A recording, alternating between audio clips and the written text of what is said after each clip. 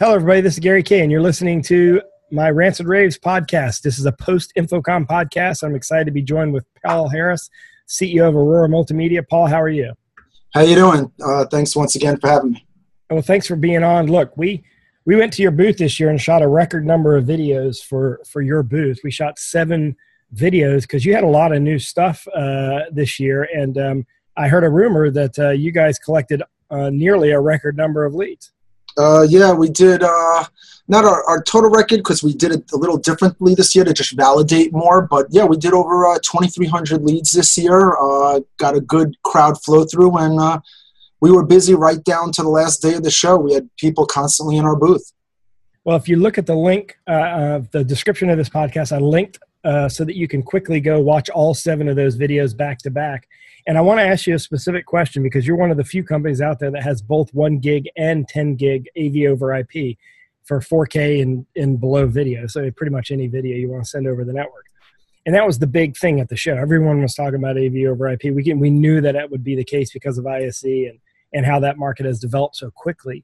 But let me ask you, if the people that come into your booth that you engaged with, what percentage are interested in 1 gig versus 10 gig, or is it a combination where you really can't tell yet and they just want to get educated? It's pretty much that. It's hard to say because people don't really know what they want yet. They're still getting acclimated, and right now they're getting a lot of noise. And what I mean by noise is there's a lot of manufacturers out there telling they're the best for this reason or that reason.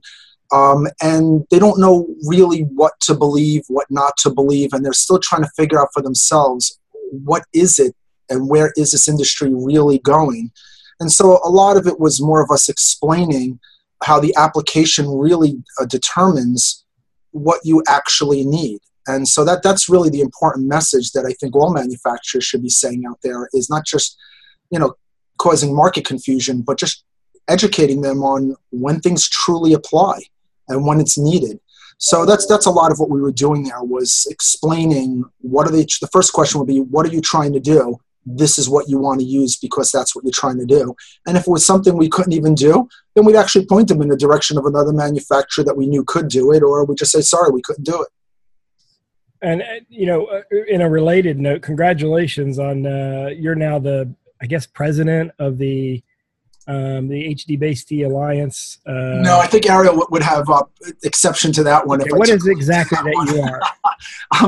I'm the chairman of the AV work group, which is the work group that determines the standards going forward for HD-based T, for anything from just HD-based T itself to the upcoming HD-based T IP, which, yes, is coming. So for the non-believers out there, it is in progress. It is happening. And we're working on developing the standards for it as well as the silicon for it. What people don't realize is the real battle hasn't even started. Right now, all that people are seeing are little uprisings here and there with everybody, like I said, just saying why they're the best, but they really don't fully understand or appreciate what's about to go down. The real war is going to start in about, I'd say, 2 to 3 years from now is when it's really going to start to get interesting. And that's because of the fact that there's going to be more standards out there, or what are you saying is going to happen 2 or 3 years from now? Just the scale of the switch from traditional to AV over IP, or what's going to be the effect? Well, I think what's happening is people, as they continue to get educated, are going to realize what they truly need, and that they're going to get through the nonsense. But as it happens, what people are going to learn overall is that 10100, 1 gig, 10 gig, 40 gig, 100 gig, they're all necessary in their own way. So if you're going to record, you're not going to do a 10 gig or a 1 gig for that matter. You're going to do an H.265, okay? So it's a necessity. It's needed. You go halfway around the world, H.265. You're going to do a local infrastructure, low cost. You're below the 10 gig bandwidth, the 4K 60 420s or the 444s. You're going to do a 1 gig. Then when you get into the higher range where you want more perfection, higher bandwidths, now you're in the 10 gig range. You go into 8K, you might want to be in the 40 gig range, or hopefully someone does more of a 20 gig range, which is actually somewhat coming. That's a whole nother element that plays into here that people don't even fully appreciate or realize. So this is going to take form in a lot of different ways. But for the typical corporate conference rooms where a lot of people use a lot of the HD-based T products, you're going to find that 10 gig is going to be the way to go. It's the only way to future-proof as of right now. 1 gig is not the way to future-proof. 10 gig really is the way to do that, because you can realistically get into 8K or 4K 120 if you're doing virtual reality with the HDMI 2.1 standard. 1 gig's not going to handle that very well at all. So 10 gig is going to be the way to go. So let me stop you there and just make sure I understand, because so you have H.264, you have 1 gig and 10 gig stuff, and obviously with the HD-based IP solutions that are coming, you'll also have other standards out there. So you're kind of in a unique position to kind of guide the consumer, because you're right, there are companies that just make one or the other, or that are just streaming as in H.264, 265, or 1 gig or 10 gig. So you do make all the different solutions that are out there. And I think that one of the problems is that there isn't a lot of clarity among the customer as to which one to use when. And I've been telling them that they need to do demos and side-by-sides and as much education as possible, so that they're not, the integrator's not exclusively responsible for the decision the customer makes. The customer almost has to make the trade-off decisions themselves, so they don't come back a year or two later and say, why didn't you sell me 10 gig? And they got a system that's 1 gig. Because as you said, there are limitations. Like every single one is a trade-off of some type, right? And even though not a lot of people are doing 8K right now, you have to at least think about that, because you do have a few manufacturers, Sharp is an example of that, and InfoComm, that have 8K products. Yeah, it's not even just the 8K. People have to think about 4K 120. Now, some people might say, well, what do I care about 120 hertz at 4K? I mean, I can get away with even 30 hertz, and people won't notice a difference. But virtual reality, I mean, I have an Oculus. That thing's pretty damn cool. It also happens to get me a little motion sickness as well. People don't realize those virtual reality goggles, they can actually make you sick. Kids get away with it a little bit more because of the way their eyes are more flexible and they still got a wider range of viewing, and they're more immune to that. But the typical adult, I mean, I do see the day come at some point where when a person can't make it to a trade show, they're going to throw on a pair of a virtual reality goggle, and they're going to take a virtual tour to make them really get that experience that you're just not going to get from a web browser. And they're going to pick up product, 3D, flip it around, just like you do in any 3D game right now. And while the Oculus, as an example, for its time frame right now, it's phenomenal, and it's only going to continue to get better, whether it's them or Samsung or somebody else. But you need the higher refresh rates. They're going to solve some of the motion issues. The stuttering is sometimes what makes people a little nauseous when they're looking through it. And so you got to start taking seriously not just the higher resolutions, but the higher refresh rates. Okay. Yeah, that makes a lot of sense. So I'm going to go back to the same question I asked in the beginning. How do you tell people what to use? Like, when do you tell them to use 10 gig versus 1 gig versus 264? I think is easy. Okay. If you're not doing live and if you're not doing live over the internet, right? Or if you're just doing live over the internet through, Facebook Live or something like that, or you're just recording it, 264 or 265 is the way to go. But if you're doing anything that's sort of live, meaning you're presenting in a classroom, training room, boardroom, meeting room, then you have a choice between 1 gig and 10 gig. How do you tell them which one to choose? So if you're a university and you're doing an entire school at a university, how do you tell them what to choose? Okay, so the way I do it is a combination of expectations and applications, and that's really the magic formula there. So for example, some applications are easy right off the bat. You're doing medical, virtual reality, or broadcast, you want 10 gig, end of story. You got the 0 frame latency, and we're not talking playing games with numbers like some other companies do. You're talking 100 microseconds, okay? That's as 0 frame latency as you're going to get. You're talking about not playing games with compression or wondering if motion's going to add an anomaly. 10 gigs a no-brainer in those applications. If you're going to do 4K 64.44 or have an expectation for future-proofing, you might as well put in a 10 gig infrastructure.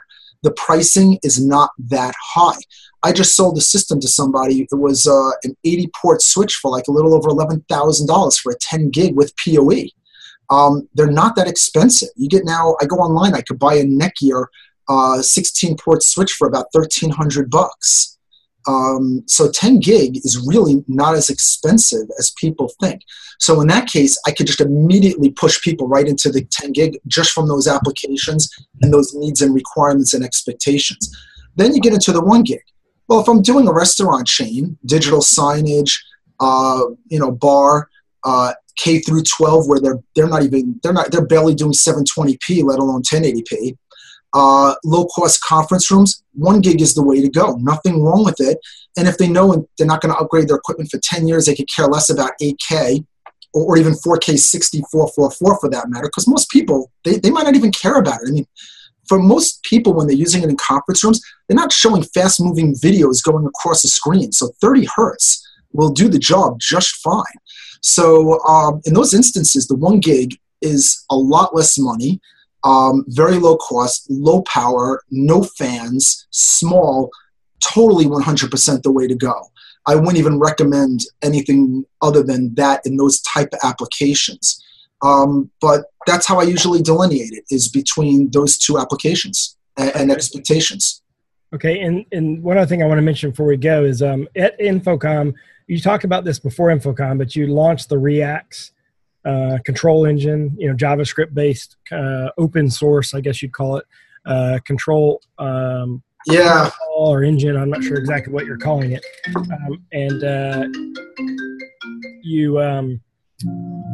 How did that go? Tell me how it went. Oh, it went fantastic. By the way, before I jump into the ReAX, I do want to point out one quick thing about the 10 gig, if you don't mind.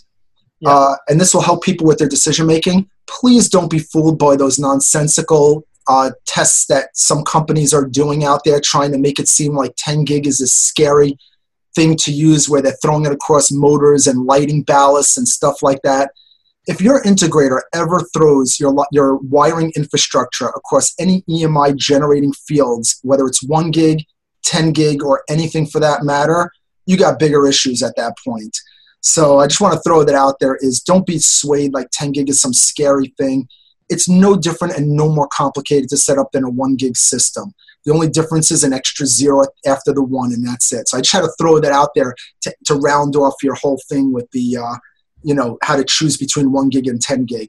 And I noticed there are companies out there causing market confusion and trying to scare people. To get back to your question about ReAX. ReAX is about freedom for the industry. So what we created was a open source style control engine that is based on JavaScript from top to bottom, a little bit of HTML5. We have tools that will be drag and drop that will generate the code, or you can just use your own. But the difference with this one is we're creating a separate organization called ReAX organization. And there, yes, other manufacturers, even our competitors, will be able to utilize this engine and make other products that can complement and work in conjunction with each other. So you can even find these in television sets, Blu-ray players, any type of peripheral that's out there, and it gives choice. It's no longer locked down to a proprietary mechanism where all the resources are locked down. But at the same point, it protects the integrators and the end users and the consultants from for the integrators. It'll protect their profitability. We're not just letting it go out to everyone and anyone. We're making certain it stays under strict control commercially. But on the other hand, though, it will allow for end users to have their own understanding of, because it's JavaScript, and for consultants, once again, more variety, more choice in that respect. So it's a whole new way of approaching. It's what you're saying is that it's JavaScript-based control that's sort of, you're going to make it in a way open source by saying here's basically the language, and you can add to it, you can improve it, you can make it better, you can do whatever you want to do to it, but you don't have to have any custom programming to make devices work because it's all based on JavaScript. Correct, and this is about not just the hardware, it's about software tools. Anybody can make a software tool generator, maybe one that makes the programming easier by self-generating blocks of the JavaScript on behalf of the person. Well, what if a competitor calls you and says, I want to be a member of ReAX, which, by the way, I saw that you have a website, reax.org. If a competitor calls you and says, I want to use it, are you going to let them use it, or is this just for non-competitive companies? It depends on the competitor, to be honest with you. There is a certain requirement that you have to meet. and part of it is being non-proprietary. So for those proprietary companies out there, highly unlikely that they would be it. But other companies, I mean, like whether it's an Loner or or Kramer or some other companies, yeah, they could very well qualify to be ReAX. But the whole point of it is, I know some people will say, well, if you're giving this technology away, aren't you potentially opening yourself up to losing your own sales? Yeah, actually, yes. That's one of the risks that we're doing here. But at the same point, we're trying to prove a point in the industry, which is if you make a good product and you provide good service and good value, you deserve to get the sale, and you're earning the sale. That's the right way that capitalism should work. You should not have to do it by threatening, holding people to hostage, forcing them into an ecosystem with limited choices.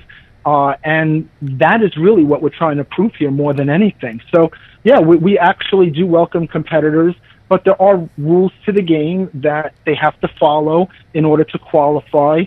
Because, as I stated, what I don't want to do is I don't want to just throw it out there where it ruins the industry either. It is going to be under proper control to make certain that whatever manufacturer takes it on. So I'll give you an example. We're not going to just let a manufacturer who makes product for 20 other companies and slaps different silk screens on it. That's not allowed. That hurts the industry. It doesn't help the industry. We want legitimate manufacturers who design and develop their own products and can properly support it, and will not just sell it on websites at a few points above where it hurts the integrators, where everybody and their mother can buy it for low margins. That doesn't help. And while, yeah, the end users might think they get a better price on it, they lose out on the support and the things that actually do help them that's not fully appreciated sometimes, of why there does need to be margins there. So this is also going to be done in a manner where we're not looking to just sell it to everybody and anyone. We want to make certain that it's done in a manner that protects the industry and demonstrates there is a better way to do this, and that you don't have to sell your soul for that quick dollar to make it a better industry. So no, we're not going after the quick dollar on this one. We're going after just trying to correct and fix the industry and making it a better industry.